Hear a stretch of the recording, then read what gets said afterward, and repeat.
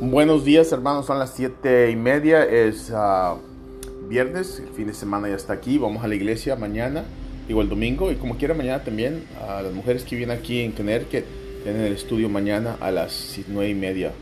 No dejen de venir, señoras, mujeres, muchachos, niñas. El verso de esta mañana es 1 Timoteo 2:5. Dice: porque Dios es el único mediador en medio de que reconcilia a su gente. Él solamente, no hay otro. Que Dios te bendiga y que esta mañana léelo para que le entiendas un poquito mejor. Esta mañana es un día muy bueno porque el Señor es bueno para nosotros, con nosotros. Sigue adelante, sigue creciendo, sigue compartiendo las cosas del Señor con otros porque necesitan que oír. Ya estamos en los últimos días cuando viene Cristo por su gente. Necesitamos saber quién somos y a dónde vamos. En el nombre de Jesús, que Dios te bendiga. Amén.